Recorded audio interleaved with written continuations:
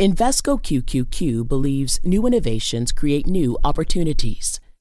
Here's to greater possibilities together. Learn more at Invesco.com/QQQ. Invesco Distributors, Inc.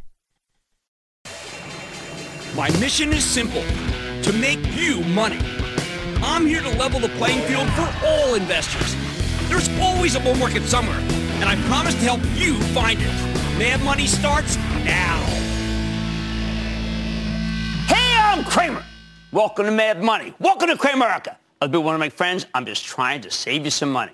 My job is not just to entertain you, but to educate, to teach you, and put days like this in context. So call me at 1-800-743-CNBC or tweet me at Jim Cramer. Remember the stimulus? Remember when the government was at least thinking about helping small businesses stay afloat until we get a vaccine? The market sure doesn't remember, which is why it got crushed today. Dow plummeting 510 points down, much worse at one point. The S&P plunging 1.16%, and the Nasdaq sinking 0.13%. Nice comeback there. But forget another bailout. There's now a real possibility also of a government shutdown next month. Before we get too negative, though, don't forget that stocks have been getting hammered for some time now. As I listened to the talking heads today, I was kind of in awe to hear them suddenly recognize that the big cap tech names act terribly. It's like, wow, holy cow, these are down a lot. We better sell. I mean, of course they were also acting terribly last week and the week before. So a bounce could potentially be in the offing. One perhaps heralded by the amazing rebound in Apple, which at its lows today was down roughly 25% from its highs earlier this month. In fact, Apple led the Nasdaq 100 back from morning oblivion, drenched in red, to bright green in a strong late-hour rally that nobody seems to be taking seriously except for me. But before I get into where we're headed, you need to understand why this moment seems so perilous to so many. First, we've run out of hope for a stimulus deal that could keep small businesses alive. I mean, it really does seem that way, right? The House and the Senate have been wrangling over this for months. They're getting nowhere. Throw in a big fight over the Supreme Court, and it's hard to imagine anything getting done. That's a problem. There are tons of businesses that will go under in the next few months without some form of government assistance. Until we get a vaccine, the only way to contain COVID is with masks and social distancing. By the way, those are two things that make it nearly impossible for smaller restaurants, for smaller retailers to make any money. Yet, I think our leaders are still in total denial. I swear, I wish they owned a bar or a restaurant. Then they know what's happening in this country. It's staggeringly sad, and nobody in Washington seems to care enough to compromise. Just wait till it gets cold, and then even the outdoor gets shut.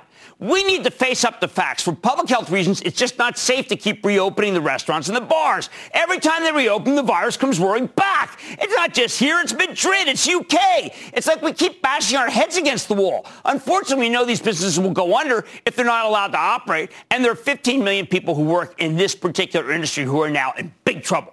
That's why the expanded unemployment insurance and the Paycheck Protection Program were so fabulous. They really cushioned the blow here, kept businesses alive.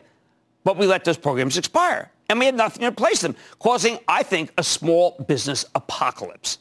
How is that possible in this great country? Meanwhile, all things travel and leisure, including the airlines, they're truly on the ropes. They just haven't had the resurgence many had hoped for. The COVID worries haven't gone away, and business travelers are fine working on Zoom. By the way, Zoom stock rallied nearly $30 today. What does that tell you? As long as your competitors are using Zoom too, there's no disruption. May the best Zoom presentation win. But first-class business travelers who stay in first-class hotels, they're not coming back. Not without a vaccine. Expect a lot of layoffs from the airlines. They don't have enough passengers to justify having this many employees. Not without bailout money. I don't think they're being unreasonable. Same goes for the cruise line stocks, so beloved by the Robin Hood crowd, like Carnival, Royal Caribbean, Norwegian. Their rally is now stillborn. The Robin Hood men, the Murray band there, are they hanging in? Not the ones on margin. Oh, and a huge percentage of renters have simply stopped paying rent. You just don't see it in the numbers. You can see it in the stocks of the commercial real estate owners like the Federal Realty, Simon Property Group, Vornado, Realty Income, and Starwood Properties, among others. But honestly, those aren't the real pressure points. The real problem area is in residential real estate. Tenants who can't cover the rent on their apartments. Yes, there's a housing boom, but there's a lot of people who just aren't paying their rents. The owners can't oust them in many states because of the moratorium on evictions. Two different markets. There's the brand new housing market, and that is doing fabulously. And then there's the renters in the city, and that's doing terribly. Two different ones. Second source of disarray, the sad passing of Ruth Bader Ginsburg. At a time when we really need Congress to compromise, the last thing we need is a bruising fight over the next member of the Supremes. Throw in a contentious election, and that's coming in the situation. Well, it's just not great. It makes you want to sit on your hands.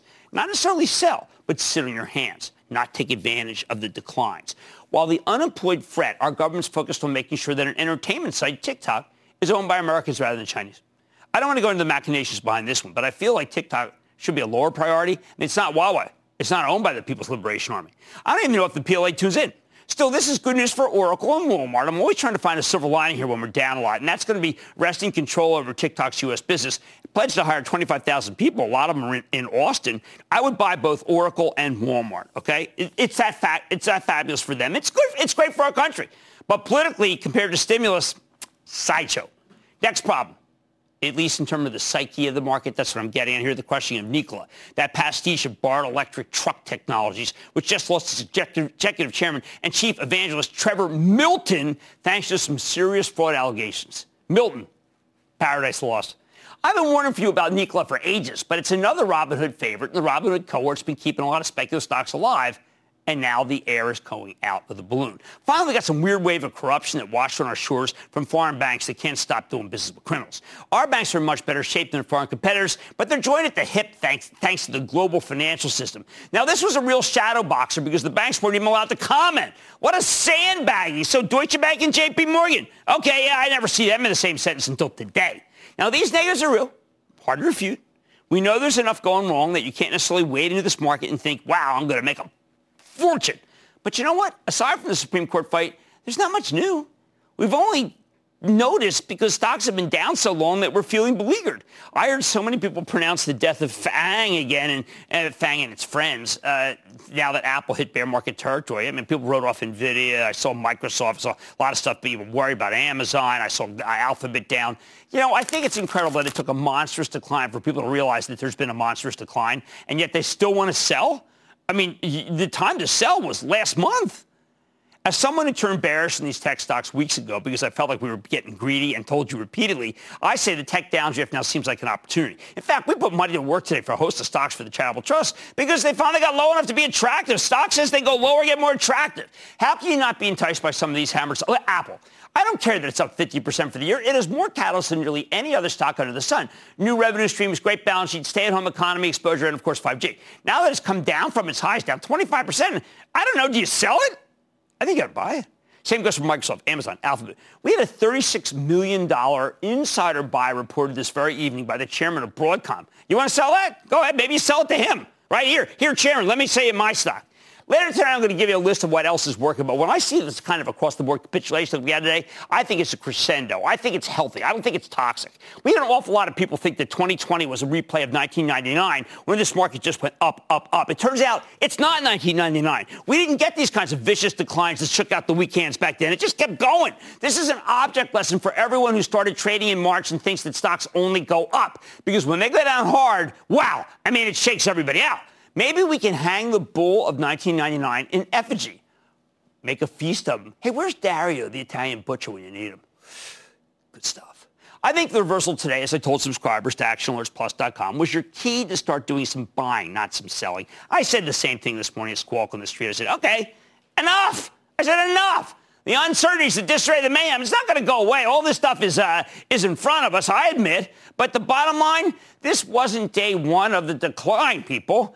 We're now 2 weeks into the gigantic sell-off, and everything's been thrown away except a handful of lockdown stocks. Better to buy them when they're down than when you're chasing them when they're up. I just hope you have some cash on the sidelines to take advantage of the weakness. The techs are down huge, so one thing's for certain, you sure aren't buying them at the top. Justin in New York. Justin. Booyah, Jim. Booyah. 2024, I want you to run for president, and I want David Faber as your VP. What do you say? We got to talk to my wife. She wants me to be mayor of New York. She did. She asked me to run for mayor like 1,000 times already. So why would I want to be mayor of New York? She says, why don't you do better than that guy? Which is true. But go ahead. I'm sorry. She'll get used to it. Michelle didn't want to be vice president, first lady. My stock has been recommended by the Motley Fool. I really like the financials and balance sheet. Can Stitch Fix go up with the tech sell-off? It's already up. I don't like the setup here. I mean, this stock has just been creeping up. And you know what? Look, when everybody despised this stock, I was in there in San Francisco raving about it. And now everybody likes it. Katrina's terrific, but it's at its 52-week. Oh, it's a point over its high. I see so many stocks that are down. Those are the ones I'm going for, but I think Christina's terrific. That's Christina Lake, the CEO of Stitch Fix. Eric in Michigan. Eric. Jim, I'm a big fan of your show. Well, I appreciate that. Thank you. I bought Norwegian Cruise Lines at $18 a share a few weeks ago. Okay. I'm planning on holding on to it for a year or two. Do you think I can possibly see a double or a triple if I hold on to this thing? Well, look, Frank Del Rio has enough money to last 2 years. I think he runs the best, and he also had a remarkable fundraise that was so smart. If you're going to, let's put it this way. If you're going to own a cruise ship, a cruise line for 2 years, it's going to be Norwegian, NCLH. Now, there's a lot of bad money in these stocks, and a lot of people are panicking. And when they panic, what do? Do you sell into the maelstrom? No, you buy into the panic. Okay, I know today was painful. But the reversal we saw is your key to start doing some buying. You have to. You want to bottom fish, not top fish. There's nothing up there. Don't be really aggressive, and I think probably some people are going to flip what they bought in the last hour tomorrow morning. That might be your opportunity. Man, tonight, Eli Lilly just announced positive results in the fight against breast cancer. I'm getting the latest from the CEO, Dave Ricks. Then, as the popularity of hard seltzers has spiked, pun intended, well-known brands are working to get in the mix, with Coca-Cola joining the ranks with Topo Chico hard seltzer. It's going out September 28th. When's it going to get here? Not until the beginning of next year. But I'm going to talk to James Quincey, CEO. And with Americans eating more meals at home, supermarkets are among the few traditional retailers to thrive. How is Albertsons, the stock, faring? It's not faring as well as Albertsons, the company. I'm talking to the nation's fourth largest grocer. So stay with Cramer. Don't miss a second of Mad Money. Follow @Jim Cramer on Twitter. Have a question? Tweet Cramer. #MadTweets. Send Jim an email to madmoney@cnbc.com or give us a call at 1-800-743-CNBC. Miss something? Head to madmoney.cnbc.com. Hey, I'm Kat Lasso. I'm Xavier Jernigan. And I'm Speedy Mormon, and together we're the hosts of Spotify's new morning show, The Get Up. Every day we're bringing you the biggest news stories and pop culture headlines. Ooh, and the conversations you need to be in on. Okay. Don't worry, if you're not a morning person, we're doing the work for you. So just search The Get Up, hit play, and listen up for everything you need to know. With a playlist made just for you. Listen now for free, only on Spotify.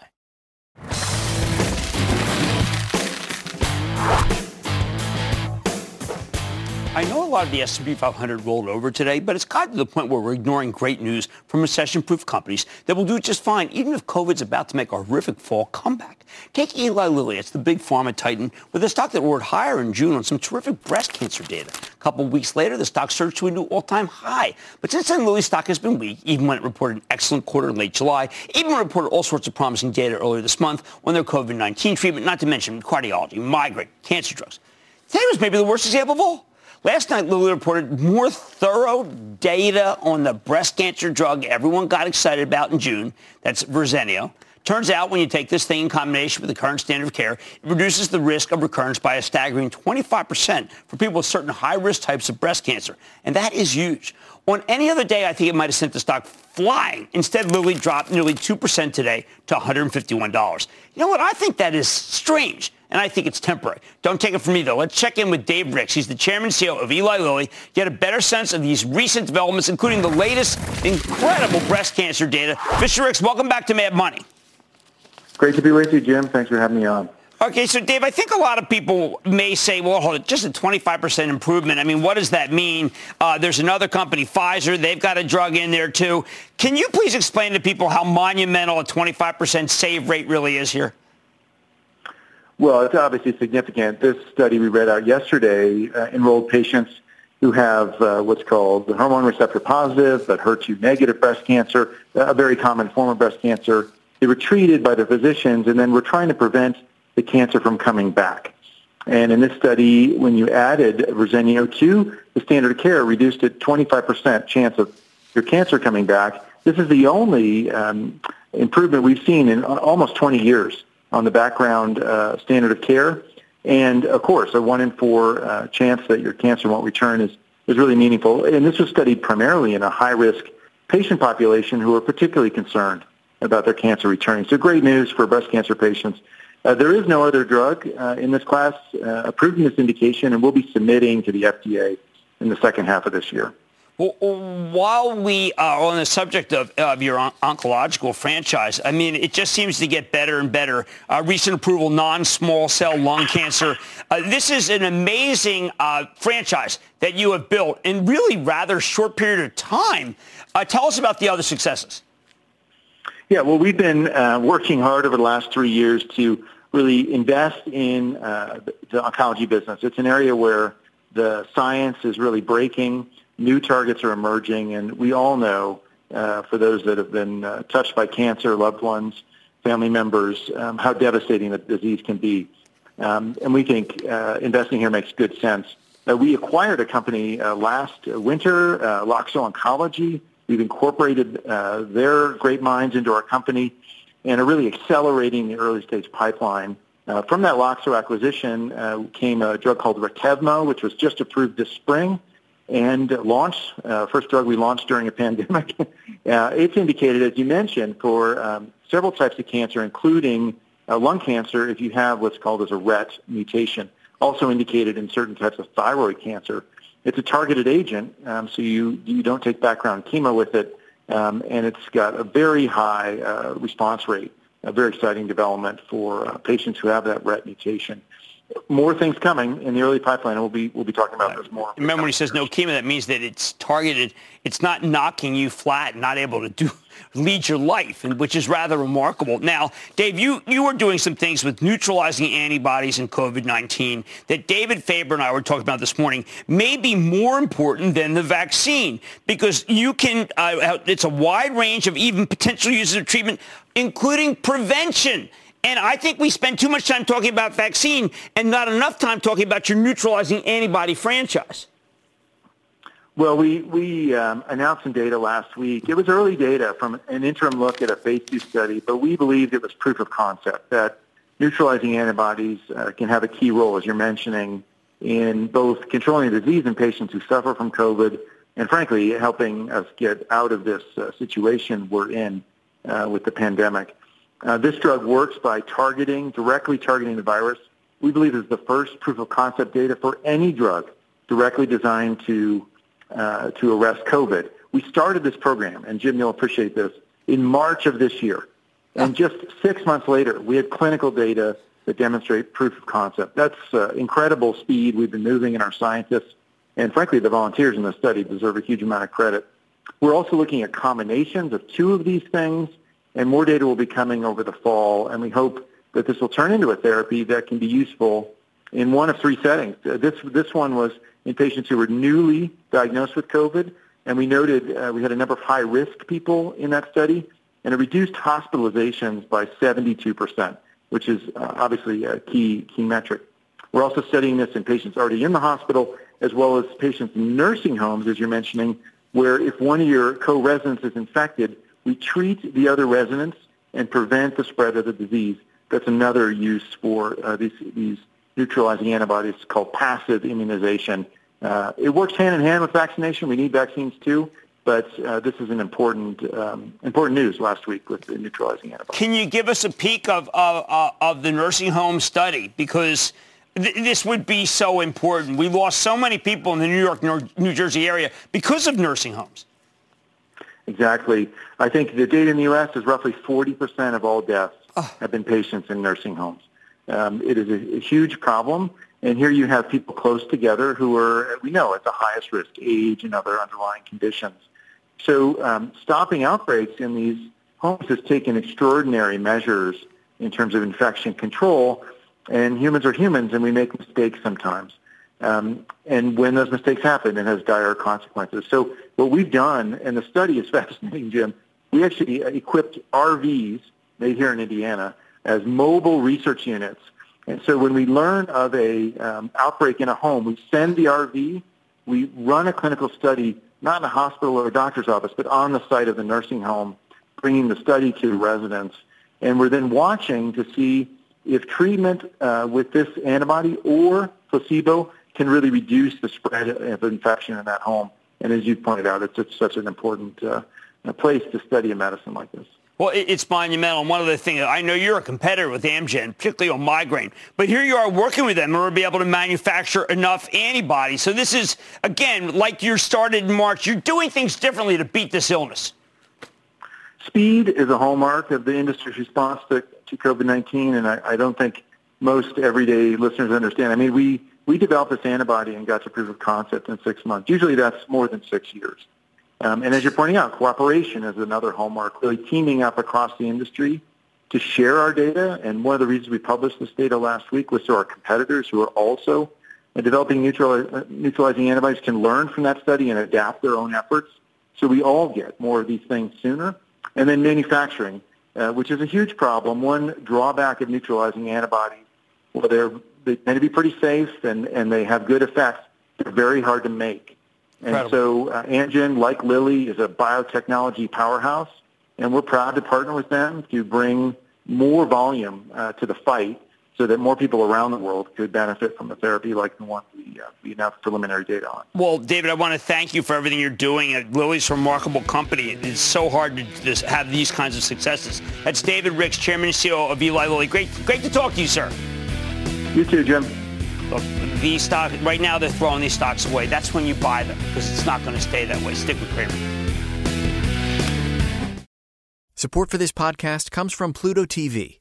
Need an escape? Drop into Pluto TV for a world of free TV. Stream hundreds of channels and thousands of movies and shows all for free. Yeah, free. No subscriptions, no fees. Binge on 24/7 channels of Narcos, CSI, Star Trek, and everything from hit movies to the latest news, comedy, live sports, and more. Download the free Pluto TV app for Android, iPhone, Roku, or Fire TV and start watching now. Pluto TV. Drop in. Watch free.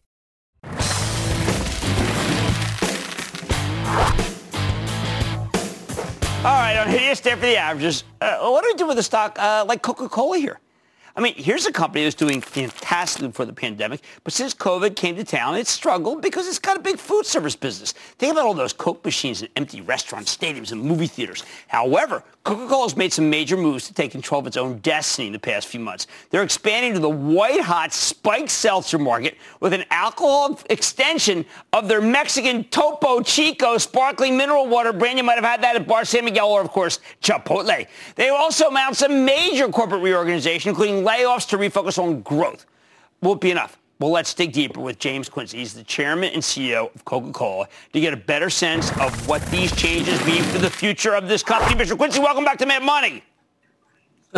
Thank you. Great to see you again, Jim. All right. So, James, I've got a Topo Chico bottle in my hand. I think that this is more symbolic. Making a move into having spiked Topo Chico is the kind of thing that says that James Quincey is breaking with tradition and changing and shaking up the company. Do you think that's too harsh? Maybe not. I think what it does say is, look, we're going to follow the consumer. In the old days, people were much more regimented about the categories they stayed in, and there wasn't so much blurring by consumers of mixing and matching categories. And I think these innovations that we've seen, including hard seltzer, are a trend of the consumer looking for new things. And if we want to be consumer-centric, which we've always tried to be, not always perfectly, but we want to be, then that's what's taking us to this opportunity, inspired, as you say, by the great success of Topo Chico, Topo Chico, the mineral water. We're bringing out Topo Chico hard seltzer first in Mexico and Brazil later this month, and then coming to the U.S. sometime soon. All right, we want it here. I know September 28th is the date. When can you bring it to us? As it is, there's a shortage of the stuff because it's so loved. Without the alcohol. Yeah, well, it's the hard seltzer will be a different product, but we believe we'll be able to be in the U.S. in the first half of 2021 with the hard seltzer. So I think that's going to be very exciting. Obviously, the category is very hot. in the US at the moment, but we think it's going to be an interesting addition. I mean, obviously the Topo Chico brand has tremendous relevance and resonance with millennial consumers, with people who go out to bars. And so I think this is going to be a great opportunity for us. It's very synergistic for the Coke system globally. So we're going to experiment with a number of cities around the world. Just one of the many things we're doing to really focus our portfolio to be very consumer-centric and drive for those brands that can create scale for us. Now, James, I think that what's happening during COVID for Coca-Cola is rather remarkable. I am seeing digitization go at an incredible speed. I'm hearing talk of platforms, of reorganization, of hitting financial targets, in part because you're working as a network. That is not what I think of Coca-Cola, or didn't, but I guess that's how I should think of it now. Absolutely, Jim. I mean, a lot of these things we were doing were on our agenda coming into the year, and we just really saw COVID as a call to action, a call to be bolder, a catalyst to really drive these initiatives forward. We want to get focused on our portfolio, really be ruthless in bringing down to those brands that have long-term potential to resonate with consumers globally, regionally, or locally, and to remove the rest. So we believe through this process, by the end of next year, we'll have actually taken out half of our brands and really got focused. And we're going to back that up with an evolution in the way we do marketing, a much more digitized approach, and then a lot of the company is going to work on a much more of a platform basis that will allow us to be faster, to be more agile, to support and work with our bottling partners so that we can not just be consumer-centric, but also with our bottlers be customer-centric and really help those businesses rebound from COVID. As you mentioned, many of our away-from-home businesses have suffered in these months, but help people rebound and really help create value and create brands and products that people love. Now, I know you're slimming down, but when you take up alcohol, which is something I never thought Coca-Cola would do, you did have something in Japan. What else could you do? I mean, is CBD a possibility? Would you think of something that goes with hard seltzer? I mean, because it sounds like that, James, you're willing to, let's say, break the idols. You really do seem like you're willing to do what's necessary to get Coca-Cola back to the days of a great growth company. We're definitely focused to be a growth company, and of course, we're happy to break the ice because broken up ice goes great in a Coke and goes great in a hard seltzer. So hopefully we're offering lots of things that can break the ice for people.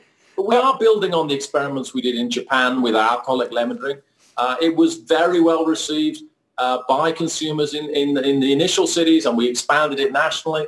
So we're definitely seeing things there. In terms of other opportunities, of course, first of all, ingredients have to be legal and safe for us, and so there are some lines we're not going to go over. Right. But other than that, we're looking for things that are consumer-centric and that have capabilities we know how to do. There's no point us trying to get into great ideas that we have for consumers, and yet we're not building on capabilities that we, the company, and the bottlers have. So there has to be some connection to what we're good at. There's no point fantasizing you're going to be good at things that you don't have any idea how to do today. Better off experimenting.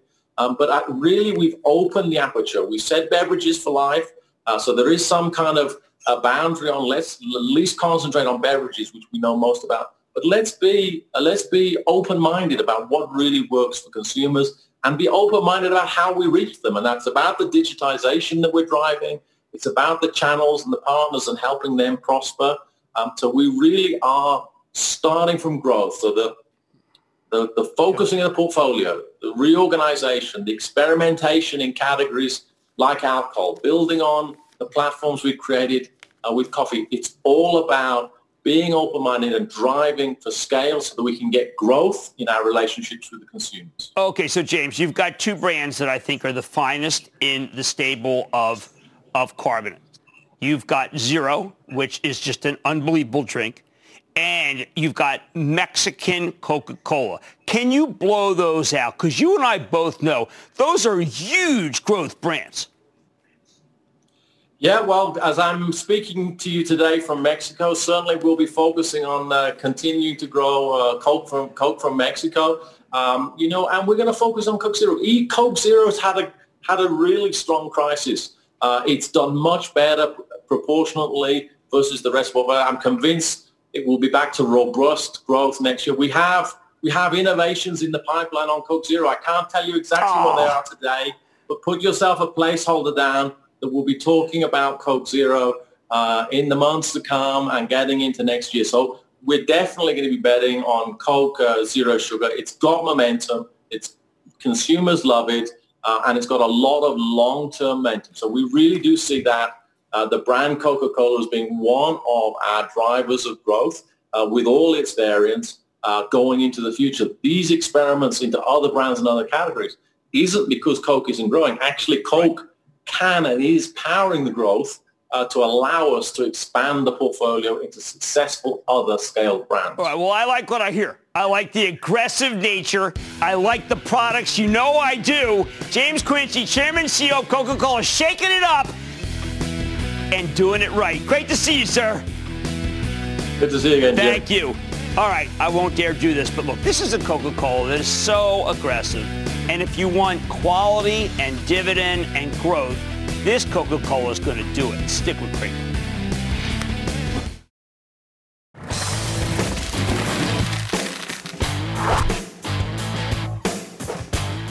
After a wave of white-hot IPOs, I got to circle back to a deal from earlier this year that didn't make a splash.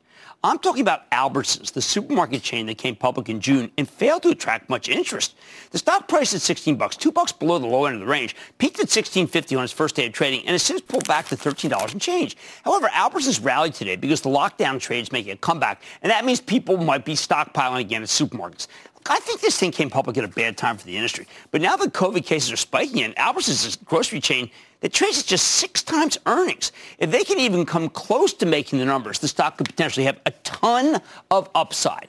So let's take a closer look with Vivek Sankaran. He is the CEO of Albertsons with a tremendous long history in the food business, by the way. Get a better sense of how his business is doing, where it's headed. Vivek, welcome back.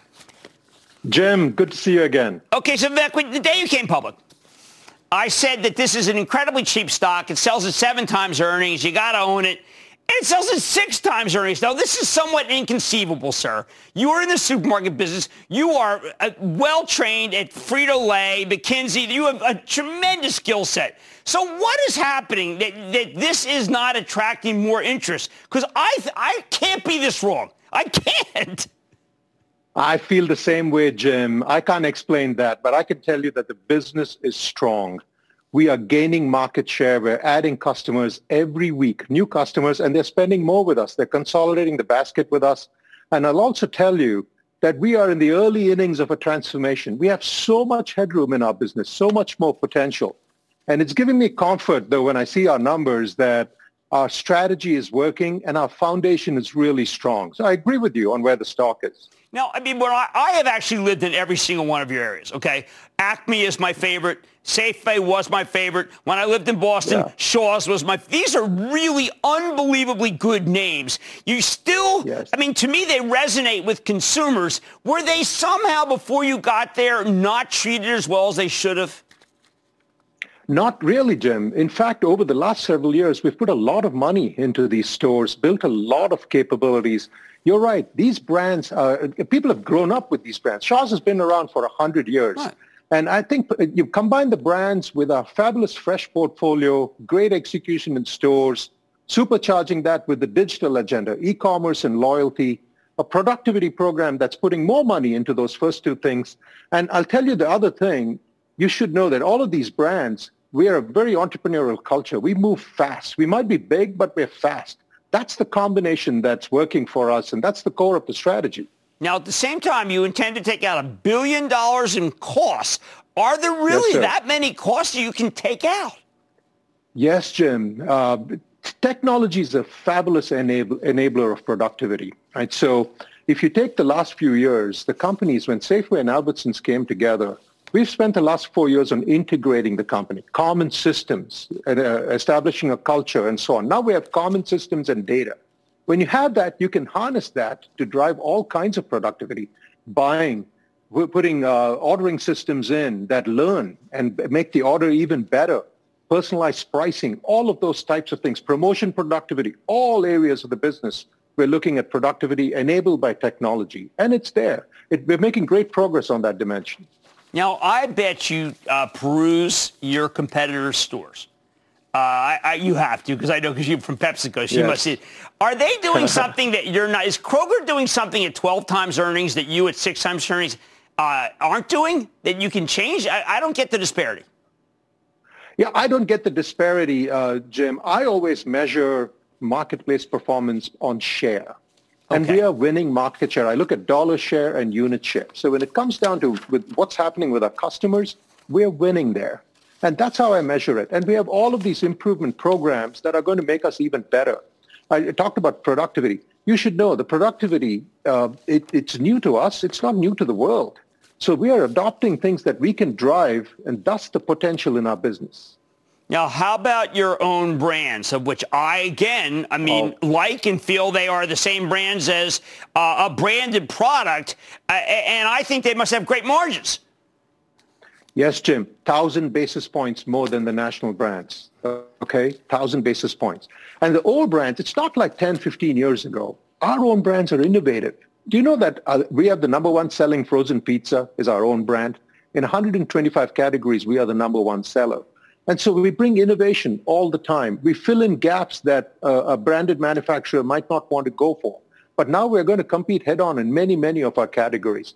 It's a quarter of our business, and it's growing faster than the baseline of our business even today. All right, so especially in certain brands. What's different about your stores right now, let's say 6 months into the pandemic? What are you offering that you didn't offer, and what have you had to take out because of issues involving the virus? Yeah, so, Jim, we've always been strong and fresh, really strong. Our mix of fresh is higher than most other competitors, by a wide margin. And that place, people are cooking at home. They're cooking, they're grilling, they're decorating. When you're cooking at home, fresh matters so much. So that's a significant part of it. We've had to take out, there was a period of time when we took out all of the self-serve salad bars and the olive bars. We packaged those and brought it back, and people are engaging again. And we're going big into meals. If you're going to eat at home, we want to make meals convenient and exciting for you. What are you doing to make stores more local? That's our heritage, Jim. Our stores are primarily local. See, we think of every store director as a CEO. We say, fine-tune your assortment. I was in Seattle, One store was, if you look at onions, one store I walked in, it had mostly red onions. You don't typically see that. You typically see more white onions. It was only 3 miles from another store I'd went to. That store director and the produce manager knew they were selling a lot more red onions because the community around them, they adapted. We love adapting locally because we give people that freedom to do that. See, I know that, for instance, you owned Philadelphia. Acme owned Philadelphia. And somehow I think that maybe it was because Walmart came in with grocery or Target. I felt that you receded in Philadelphia. Can you take that back? There was a time when Acme did recede, right? And so we bought it. Remember, we bought Acme and added it to this franchise a few years ago. Acme is doing really well now. During this, the Northeast overall is doing really well. During this pandemic, sometimes some teams move fast in a disruption, and that's what this team did. They were on top of safety and supply before many others in that marketplace, and those customers are still sticking with us. So the last question, you can take the debt down pretty significantly then.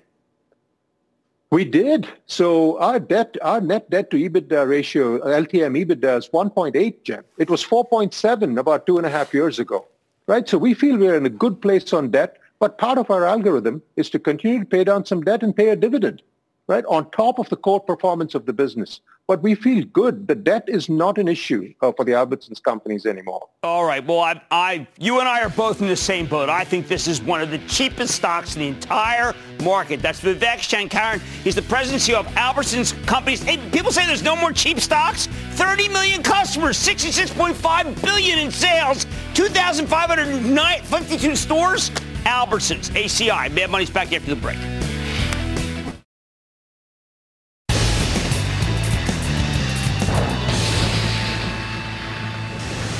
It is time. It's time for the lightning round. Of course, one of those hits my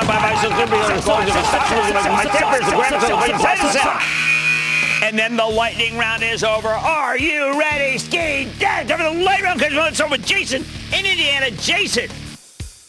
Booyah, Jim. Booyah. Hey, my question is Diamond Peak Holdings. I'm in it. I'm up 51%. Well, wait, okay. This is an EV spec. Now, we saw what happens with some of the EV specs. You're up to, I want you to take half of it off tomorrow. And then you're going to thank me. I am not kidding. You're going to thank me for doing that. You're never going to be upset with me that I tell you to take half of that off. Let's go to Jay in Florida. Jay. Booyah, Jim and Chill. Thanks for taking my call. This is Jay from Miami, sunny Florida. I'd like to hear your thoughts on Marcus Theater, ticker symbol of MCS. I don't like to see. I mean, look, I am a little more bearish on the illness and virus and a lot of other people, perhaps because I own some small businesses, and I see what can go wrong. I'm not a fan of Marcus. Joseph in Illinois. Joseph. Booyah, Jim. Hey, Booyah. A shout out to airmen serving around the globe as the U.S. Air Force just turned 73. Definitely. My stock is the high-yielding Geo Group, ticker Golf Echo. No, this is private correction facility. I have not liked that business, and I have been right for 15 years. I'm not going to change my stripes. Greg in Minnesota. Greg. Jim, good to be with you, sir. How are you? I am good. How about you? Yeah, pretty. Handling it. The stock is Sienna. Oh, they missed the quarter. So 3rd. that was a terrible quarter, Sienna. I mean, that was a big setback quarter. Set a lot of other tech stocks down with it. Be careful, Sienna. How about Jim in Illinois? Jim. How you doing, Jim? I got hold of position in Smith & Wesson. It's been down about 30% since it blew away earnings a month ago. Should I hold it? No, I would hold that. Sadly, I would hold it because I think that this is a very tough one to own, but I understand that demand is very strong. Let's go to Pete in Delaware. Pete. Hey, Jim. I hope you're doing well. That's all right. How about you? Good. Thank you. I wanted to get your opinion on one of my favorite holdings, Republic Services, RSG. That is a very good company. Very good company. I like the waste companies. They thrive during periods of residential construction. That is one of them. I think you got a winner. Let's go to Demetrius in South Carolina. Demetrius. Hey, booyah, Jim. Booyah. From South Carolina. All right. My question is about CZR, Caesars. They're getting together with him. And also, I think it's made a miraculous run back, and it's time to ring the register. Caesars. How about Rick in California? Rick. Yes, sir. Thank you for taking my call. Of course. Cody. What do we got? Cody. Oh, man. Wow, I got Cody. Broken record here. I mean, wow. That's another. No, you don't go, oh, that's not a good stock.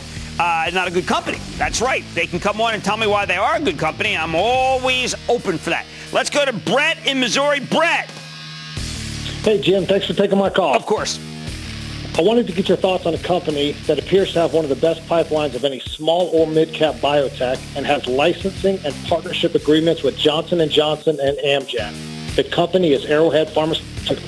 I do not understand why that stock is doing as poorly as it is because it does have a lot of good things to it, and I agree with you, and thank heavens I got one stock in that lightning round that I'd actually buy. And that, ladies and gentlemen, is the conclusion of the lightning round. The lightning round is sponsored by TD Ameritrade.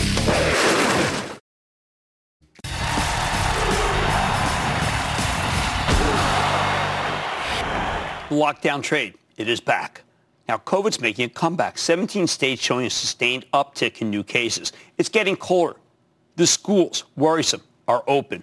Worse, the bars and restaurants are open, and we know they're breeding grounds for the virus because you can't wear a mask when you eat, and people are sitting and standing too close together inside.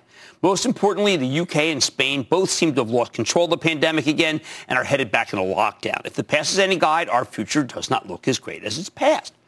So buyers dump everything with any sensitivity and all go into the lockdown stocks, especially the packaged food place that had been abandoned for weeks. Why not?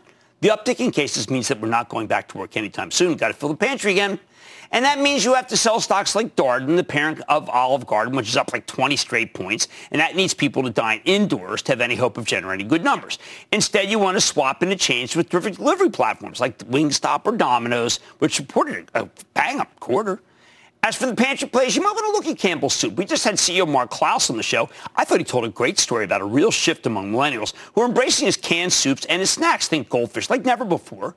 Let's not overthink this move, people. You can absolutely buy Amazon. That got hit hard in the open, then bounced back, and it finished positive. That said, I still prefer Walmart because it's doing an amazing job expanding its e-commerce offerings, and it got this great TikTok windfall. Walmart is going to be able to sell goods to 100 million viewers, and that gives them a tremendous advertising platform. Plus, this is one of the handful of big box retailers that we know can thrive during a lockdown. I like the e-commerce enablers. Despite some really negative research, Shopify, well, a classic stay-at-home economy stock, it ended up in the green. Makes sense, given that it's already down over 200 points before it got a sell slapped on it. Small businesses need PayPal and Square to handle contactless payments. They need Twilio to get the word out. The market didn't seem to care for Adobe last week, right? After what I thought was a great quarter. Oh, but now the buyers can't resist. DocuSign's on fire because all sorts of deals are now DocuSigned, and there's a ton of people buying real estate in the suburbs right now. My best contacts are saying that multiple offers well above the asking price have become pretty common, even as renters in the cities default. You can circle back to the cybersecurity stocks, too. They're essential to the remote work trade. And the ones that we talk about, Palo Alto, Zscaler, CrowdStrike, Okta, they're working. Finally, there's the tried and true, which is Zoom video. After getting pancaked as people started returning to the office, Zoom is back in style now that COVID's spiking again. Who could have guessed that going back to work would cause the virus to spread other than anyone with a brain? It's not safe to go to the gym, so we're back on our Pelotons. Finally, Roku hit an all-time high because what else are you supposed to do when you're stuck at home other than watch TV and movies over the web? I could tell you to go buy the whole Cramer COVID-19 index, but the drug stocks are once again under assault. It's the run-up to an election, and they're mighty hard to own because both parties love to bash big pharma, even as I think it's all rhetoric. You have to be more selective. But I think the stay-at-home stocks that work today will keep working. These moves tend to last longer than one day. You get quick flippers and profit-taking, usually by 11:30 tomorrow. And then maybe you can pick some up. We've been through this twice now, and the pattern's clear. The lockdown stocks keep roaring until we get a sustained period where COVID cases go down and businesses can reopen. Look at it like this. As long as there's a big line to get in elevators at office, you can keep expecting cases will climb, which means we're right back where we started from. Stick with Cramer.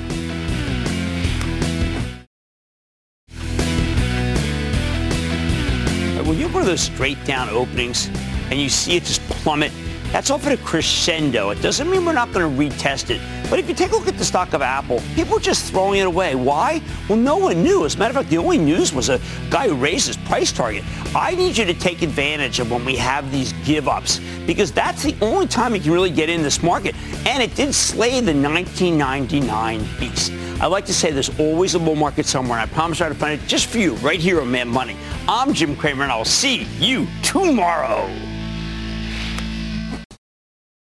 CNBC's Workforce Executive Council is a premier group of C-suite human resources executives from leading companies across the country.